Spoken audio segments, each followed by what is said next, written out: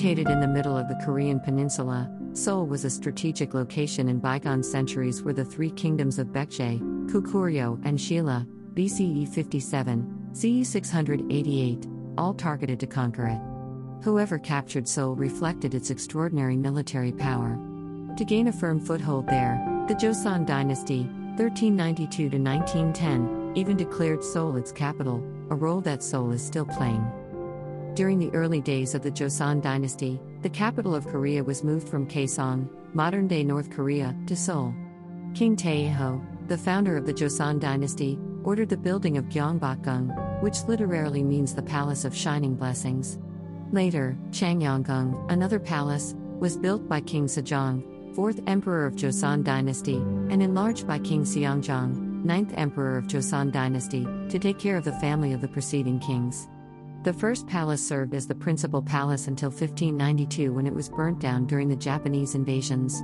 It laid in ruins for nearly 300 years until its reconstruction in 1865.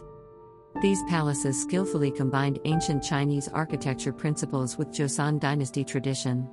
The palace setting follows the feng shui concept due to the essence of energy circulation. Therefore, the palace positions itself to the south to enjoy the sun longer, and the mountains behind protected from the cold wind in the north. The picture behind the throne of the main hall depicts the red sun and the white moon, which symbolize the presence of the king and the queen, with a blessing that may their glory be everlasting.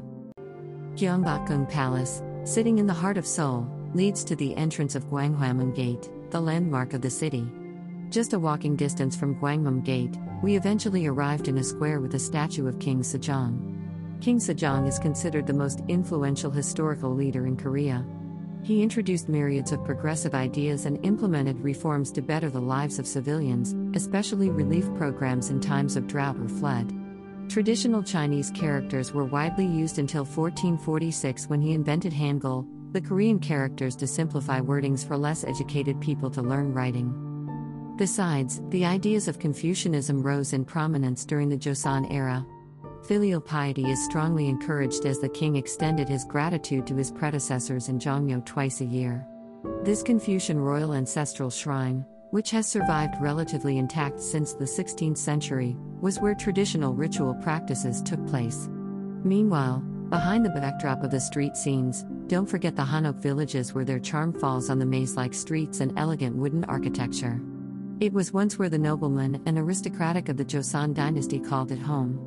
In the present day, some transformed into craft workshops, traditional culture programs, and guest houses that offer tourists a taste of the past.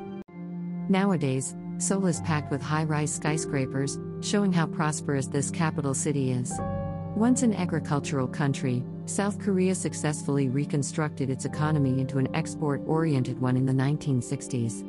Since then, it has become industrialized at an unprecedented speed because of its favorable trade and industrial policies. South Korea's GDP grew by an average of 10% per year between 1962 and 1995 and is now hailed as one of Asia's most advanced powerhouses. Wherever you go, Korean brand Samsung or LG mobile phones, TVs, or other home appliances are just around the corner. Other Korean automobile manufacturers, chiefly Hyundai and Kia, have also found their path to thrive. What's equally impressive is the cultural engagement of South Korea to tourists and foreigners from all walks of life. Celebrities, K-pop songs, TV dramas and shows have been in great hits among numerous people, even among my friends. According to Joseph Nye, an international relations scholar, soft power means a country's capacity to shape others' choices by persuading or co-opting. It relies on positive connections with a nation's culture to attract others and enhance its influence on the international stage. This showcased South Korea's effort to spread its culture at the people-to-people level, instead of coercion.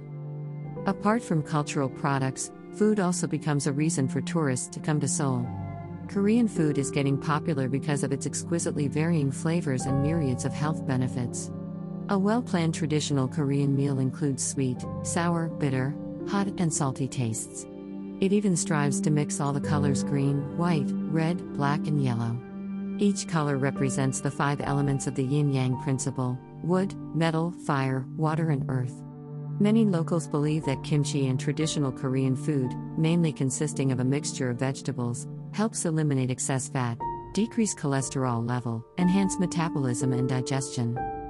Though this trip was already 4 years ago, each time it brought back delightful memories of myself traveling freely during my university years. The sights and sounds of this capital of South Korea, the magnificent cultural sites, delicious cuisines, and the high-rise skyscrapers showcasing how developed this city is, make it a fascinating place to be.